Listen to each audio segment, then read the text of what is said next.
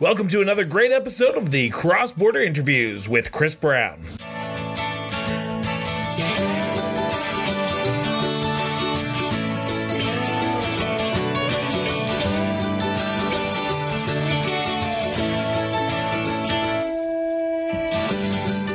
Good Monday morning here on the show. Welcome back to another great episode. My name is Christopher Brown, as always, and I will be playing host once again. And today we have a great guest on the show. He is the leader of the Centrist Party of Canada, Dr. Rana. Dr. Rana, thank you so much for doing this. This is an honor and a pleasure. Thank you, Chris, for having me at your program. So, Dr. Rana, I've got to get the first question out of the way. For anyone who's ever been on my show, who's ever run for politics, I've got to ask the question, where did your sense of duty to serve come from? It's a very tough question because politics was never my thing, and it's still not my thing. I tell people all the time that I'm not a politician. I'm just a concerned citizen like all of us. So I'm a community worker. So I specialize in Parkinson's, or I'm a student of Parkinson's, let's say this. I'm a neurologist. So I started a charity, World Parkinson's Program. So this charity is very unique, and we provide free medications to patients across the world who cannot afford to buy their medications. So while doing this, I had to do many lectures. I had to travel overseas, locally. I had to do, lectures in the retirement homes, nursing homes. GTA is very diverse. It's not like rural Alberta or rural Ontario. So people from all communities are here. And when you are doing lectures for Parkinson's, you meet all sorts of people, right? So it was like, it's unfortunate that previous conservative government, was introducing very divisive, policies, a lot of fear mongering. And I say all the time that, unfortunately, Alberta has always supported, or maybe Western Canada has always supported Conservative Party, but Conservative Party has always taken Alberta for granted. So, and I can talk about this later. So at that time, when I was meeting people were expressing their concerns. People were, not happy with the policies. So I was thinking, I said, we are professionals. We are serving people. We have committed our lives, dedicated our lives to help patients with Parkinson's and other health issues. And these people who are in charge of our affairs, our country, public purse, and this is how they are running the country. So at that time, I started thinking that beside the clinical responsibilities and the community work, like for Parkinson's, I think that every professional, that's what I believe now, that every professional should get involved in the political process, because when the policies are made, they affect every single person. I can give you an example.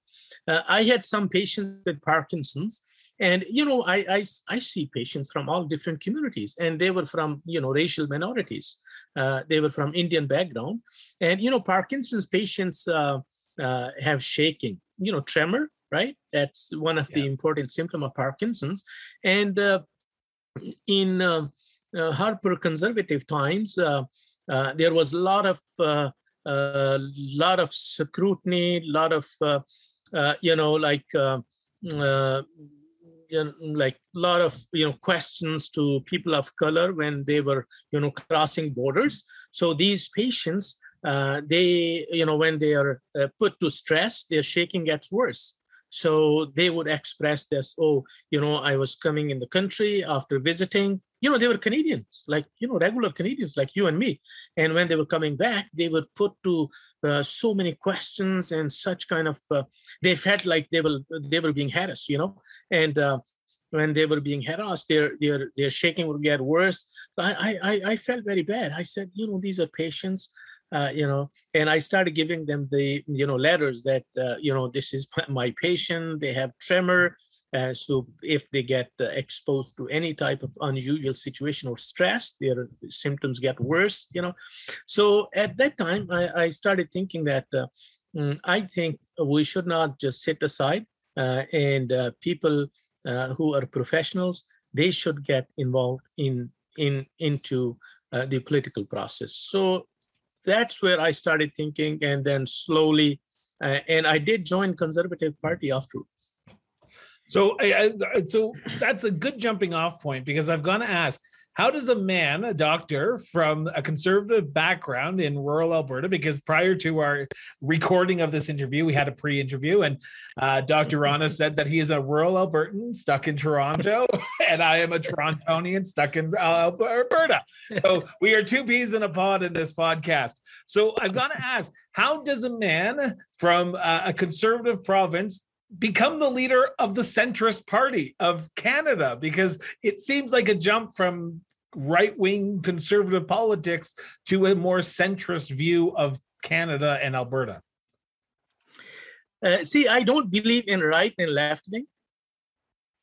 I don't think we should have this process of leading party and opposition party, and opposition job should be to oppose every single policy government brings.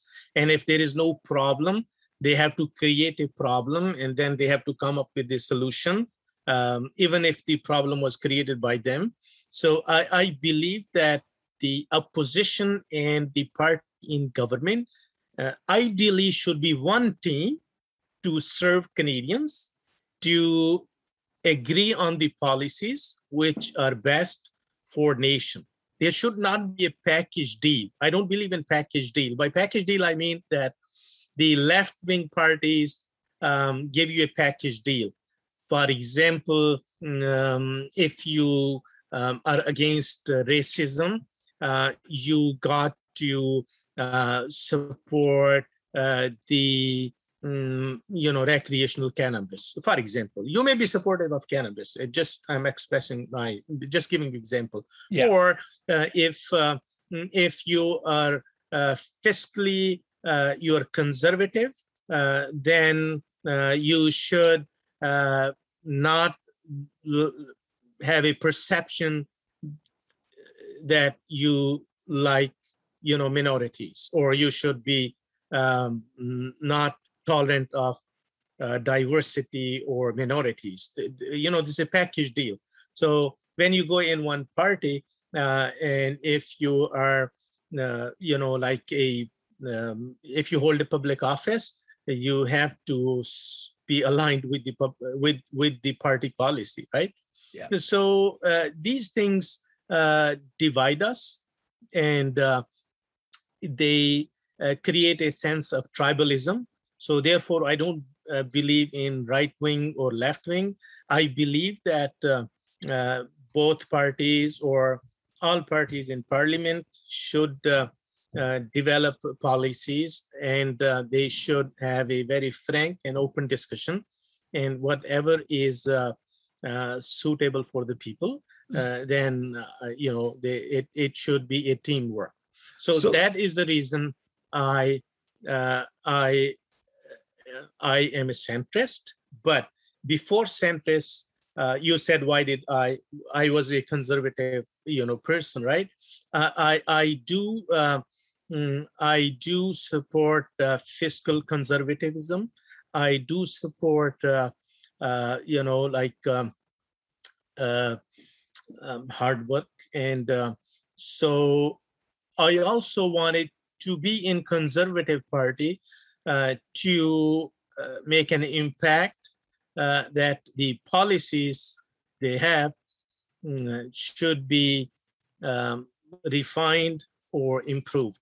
So that was my intention to go into Conservative Party.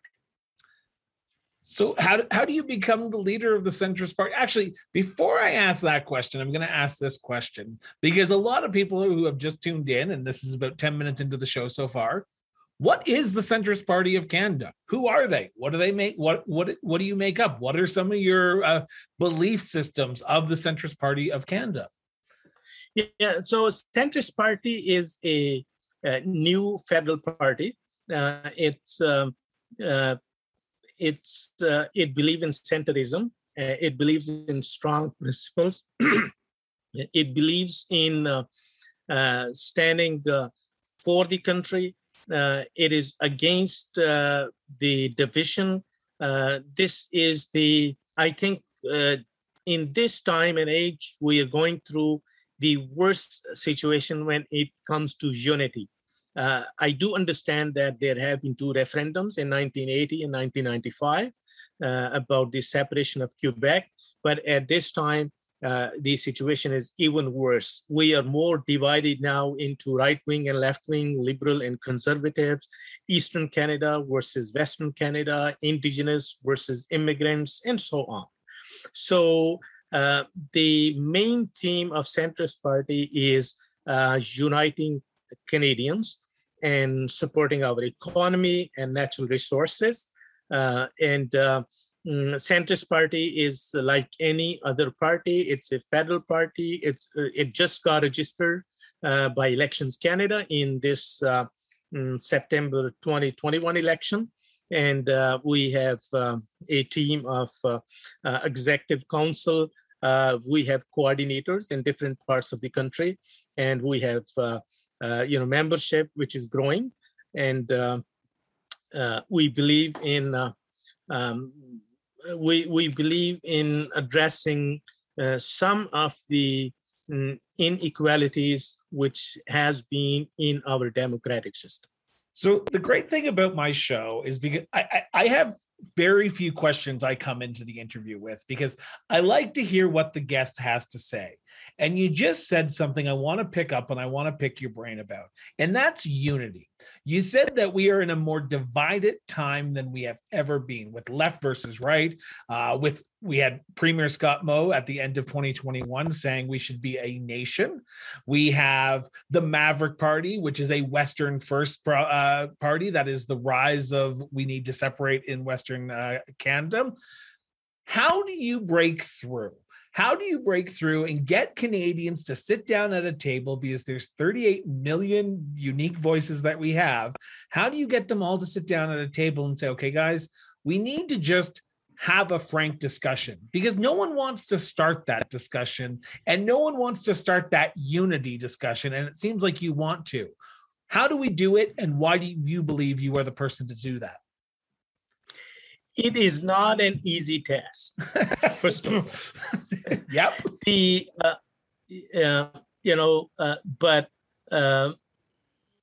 people who change things are those who take a challenge, who believe in their, conviction, and who have inner strength and moral courage. So if we go back and look at different things which have divided us, I mean, this is not new. If you look at French versus English issue from the beginning, when Canada came under control of the British, then issue of Acadians, all these things were there, but that's a very remote history. Lately, if you look at it, especially Quebec, Quebec never signed Canadian Constitution, right? They refused to sign the Canadian Constitution, right? So, and then they always claimed that they are a separate nation, and unfortunately, we never had a bold leadership to give a very strong message that we cannot have nations within nations. we can be only one united Canadian nation. Yes, because if we start dividing people on basis of language and culture, then I mean, we have many other populations. We have Canadians of Chinese origin, even among the English Canadians. We have English Canadians who are, British origin versus Irish origin versus Indians who were colonies of British. They are also British origin, Canadians. Then we can just keep on dividing ourselves based on these identities, right? We are just Canadians. So if you look at attempts, I think there have been various, various attempts by Brian Mulroney and other politicians to give Quebec a special status. So Quebec itself Quebec is also diverse. There are many English Canadians who live in Quebec, and there are many other people of other languages. For example, in Quebec City, Montreal, and big cities, there is a big Arabic-speaking population. Then we have to give them a status, right? And then if we go by this, then as you mentioned, Scott Moe said that Saskatchewan could be a nation within a nation. How long we will keep on dividing ourselves? So we need a very bold leadership. And then Quebec coming up with always, they will send politicians who are separatists, and they would always claim that we are better off, we are independent. They had 2 referendums, and I remember in 1995 October, I used to live in Ottawa, right? And it was a very stressful time because I think the referendum was just failed by 1% votes, right? People who are federalists, people like me, who can never imagine that Canada would break apart, we could not sleep all night. Man, it was very stressful. What happens if tomorrow Quebec is gone, And then Quebecers, they wanted to keep the Canadian passport and Canadian dollar, but wanted to be a separate nation. I mean, you cannot live in a marriage just on your own terms. You just say, okay, this is my way or highway. It does not work.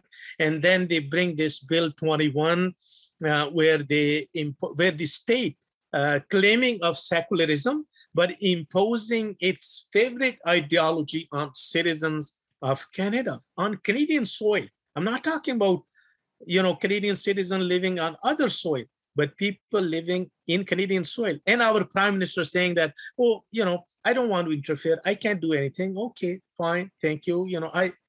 He is saying, I don't care what the hell you go through. And then now they want to control what people speak with Bill 96, language bill. The only language will be French. So on the other side, you are happy to import oil from other countries, and you don't want to use Alberta oil. You don't want the Energy East pipeline. It was killed by Quebec government, right? You want to be a nation, whereas other provinces never claim they are a separate nation. Alberta always said it's a province, right? And then Alberta exports oil and Quebec imports oil, right? There's a huge difference in this, right? And then you claim that this is your constitutional right to have equalization payments, right? 13 billion, sorry, not million, $13 billion every year. Why should Canada sponsor a nation, separate nation? Why should it be, right? And Alberta has always been contributing, and they get $0, right? And Quebec, they claim that this is their constitutional rights, but on the other side, they don't want to sign the Constitution. What is this? This is my way or highway, right? We need a bold leadership to address this. So in this election, especially in this election, right, the people were throwing stones on politicians, right? There were politicians who could not run their campaign. And then there were Quebec politicians who were doing protest against vaccination, against public health measures, against masks, lockdown, and they were themselves not following the protocols, right? So this is the division, right? And then Quebec, I just feel so emotional, and when I have known about people, students who were born in Quebec, raised in Quebec, they speak French like any Quebecer, right? They were studying, they did university, went to teachers college. They wanted to be a teacher. They wanted to be a lawyer, right? And on 16th of June, 2019, they are told you can never be a teacher in Quebec. You can never be a lawyer in Quebec. You can never be a police officer in Quebec because you wear a turban, because you wear a cross in your neck, or because you put a bindi, the dot in the forehead. So I'm gonna interrupt because I've got to ask this question, because I don't want it to become the Slam Quebec session of the cross-border interviews, but I gotta ask this question. Quebec has been under fire with, like you said, Bill 21, Bill 91, Bill 91? 96. 96, sorry. 96. I'm gonna ask this question, and the only reason I ask it is because the moderator of the English debates during the last federal election asked Yves-Francois Blanchet this question. Well, not this question exactly, but is Quebec a racist province? Does it not like immigrants? Does it not like diversity? Because from the outside looking in, it looks that way. And I know my French listeners are probably going to be sending me some nasty emails after I say that, but if you fire someone for their religious beliefs, does not the Charter of Rights and Freedoms not take precedent and say, no, you can't do that because you have the freedom of religion in this country? So I've got to ask you, as the leader of a political party in this country, do you believe Quebec is a racist province? I believe Quebecers themselves, people are not racist, number one. The racism and division is created by politicians. And why by politicians? The politicians have to create an issue. The politicians who have no agenda, empty politician, they have no leadership, they have to bring something. In the first place, in 2018, why CAQ party is allowed to run their campaign based on the identity issues. We are okay with the gender identity in Quebec, right? We're okay with ethnicities in Quebec, but when it comes to people, faith-based identity, it's not allowed.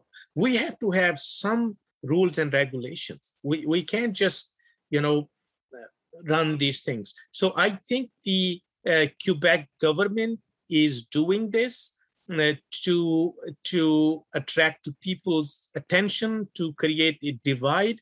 They are doing this fear mongering that, our language is dying, our culture is dying. If we don't control other people's faith, this would be horrible. Our language will be eliminated, because they have to create some issue, right? I believe that if you want your culture to prevail, you have to give people more opportunities. We should have Cree language in Quebec. We should have probably, Punjabi in Quebec as a language people could study, maybe Arabic. We should support more English in Quebec so that people feel welcome, right? When people feel welcome, they feel part of a society, right? Then they adopt culture. If you have a, hostile, approach to someone, of course, they will become even more defensive.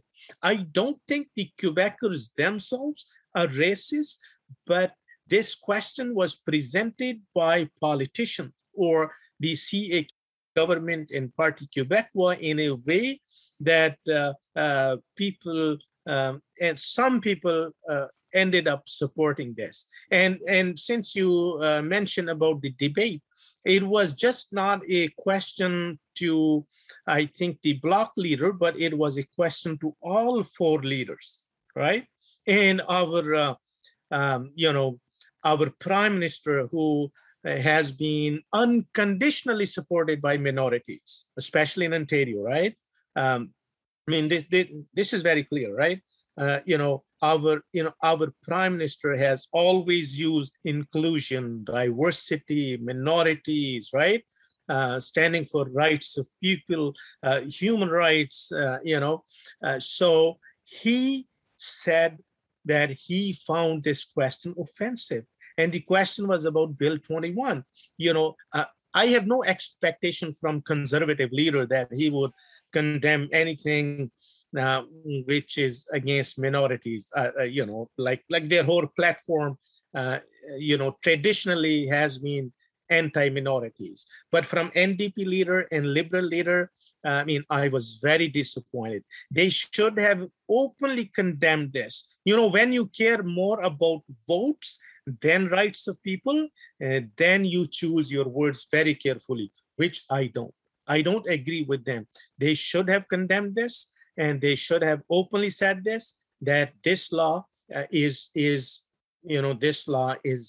discriminatory, and it has been 2.5 years, right, since this law was passed. Where was Mr. Trudeau? We pride ourselves on going beyond that 15-second soundbite by becoming a backer of the show. With a quick visit to patreon.com and searching Cross-Border Interviews, you can help continue this show. For as little as $3 a month, your support can ensure we grow and bring new and exciting things to our growing listenership. Click the link in the show notes and back the show today.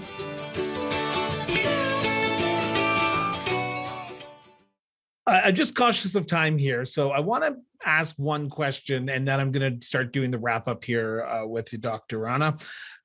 COVID-19 has reared its ugly head in Canada in the world for the last 2 years.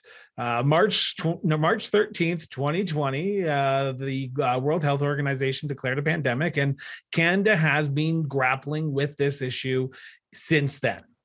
How do you believe the Liberal government, the current Canadian government, has been doing a good job handling this pandemic?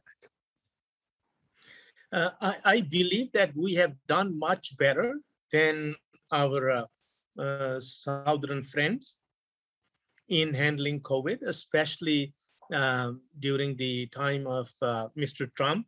And I do give this credit to Mr. Trudeau. I'm being fair. I think we did better. We did a good job in vaccinations, in supporting public health measures, and we had some glitches. For example, in the beginning, we did not control our borders, right in the beginning. The previous health minister, she kept on saying that COVID is not a big threat to Canadians. It's not a big issue, more or less to the effect. And I think the border control was late. And then with respect to procurement of vaccinations, I think the previous procurement minister did not do a good job in securing vaccinations. There was a delay in Pfizer shipments at multiple times. Even then, probably because Canadians are, I think Canadians are more health conscious. They are more, I would say, educated people, and it's a more civilized society. I think as a whole, we did good.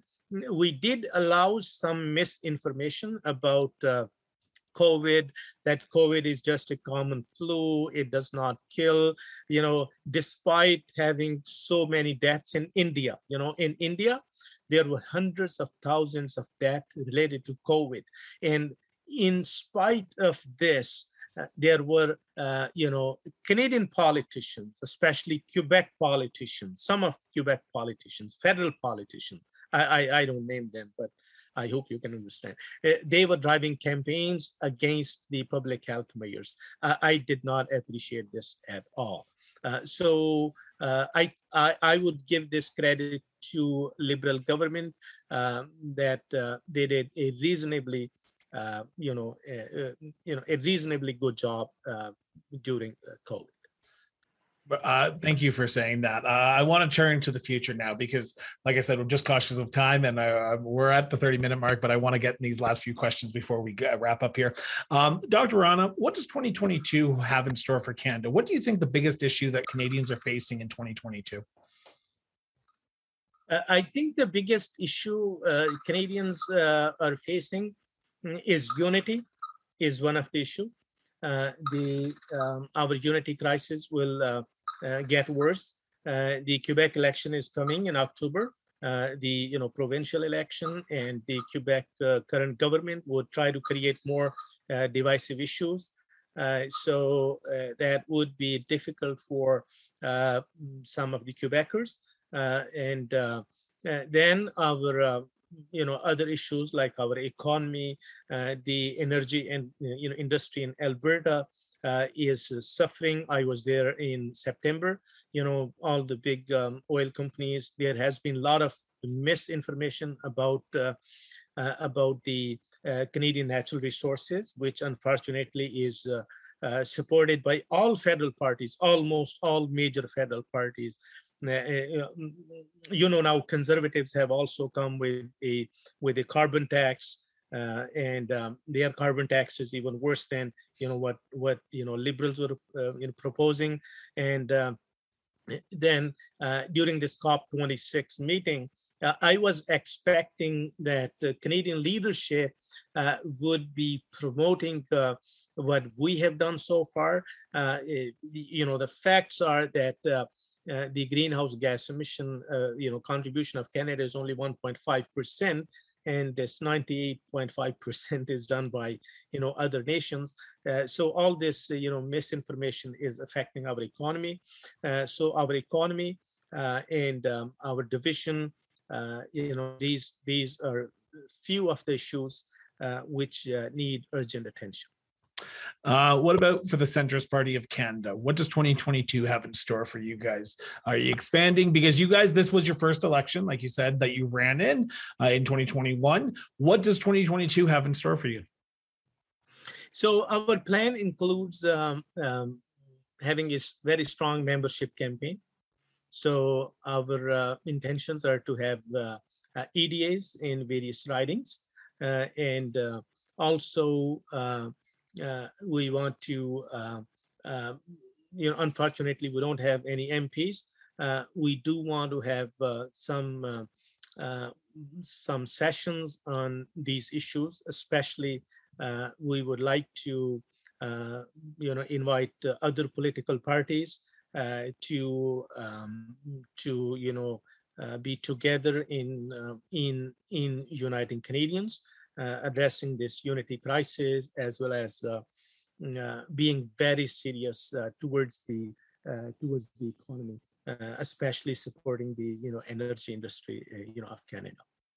And my last question for you, Dr. Rana, before I let you leave here is, how can people learn more? We've covered a lot in the last 35 minutes of the show, but people probably are going, he has said some good things that I want to learn more about. So how can people reach out and learn more about the Centrist Party, join the Centrist Party if they like what they've heard? Yeah, we have a website. It's www.centristpartycanada.ca. So our platform and where we support our priorities, and the way to contact us is on our website. People who need further information, they can email us through the website as well.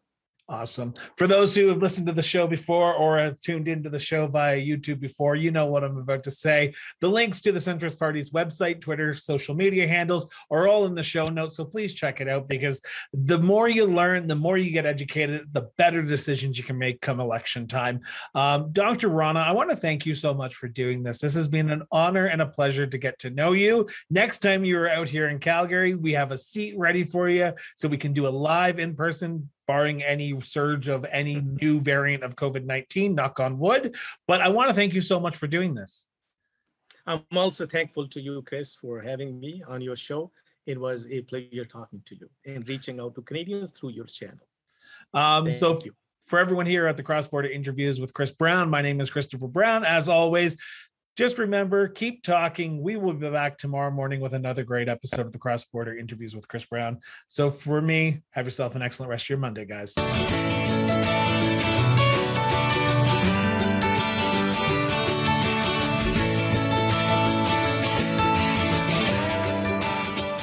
Cross Border Interviews with Chris Brown was produced and edited by Miranda Brown & Associates, Incorporated. For more information on the show and our company, visit crossborderinterviews.ca.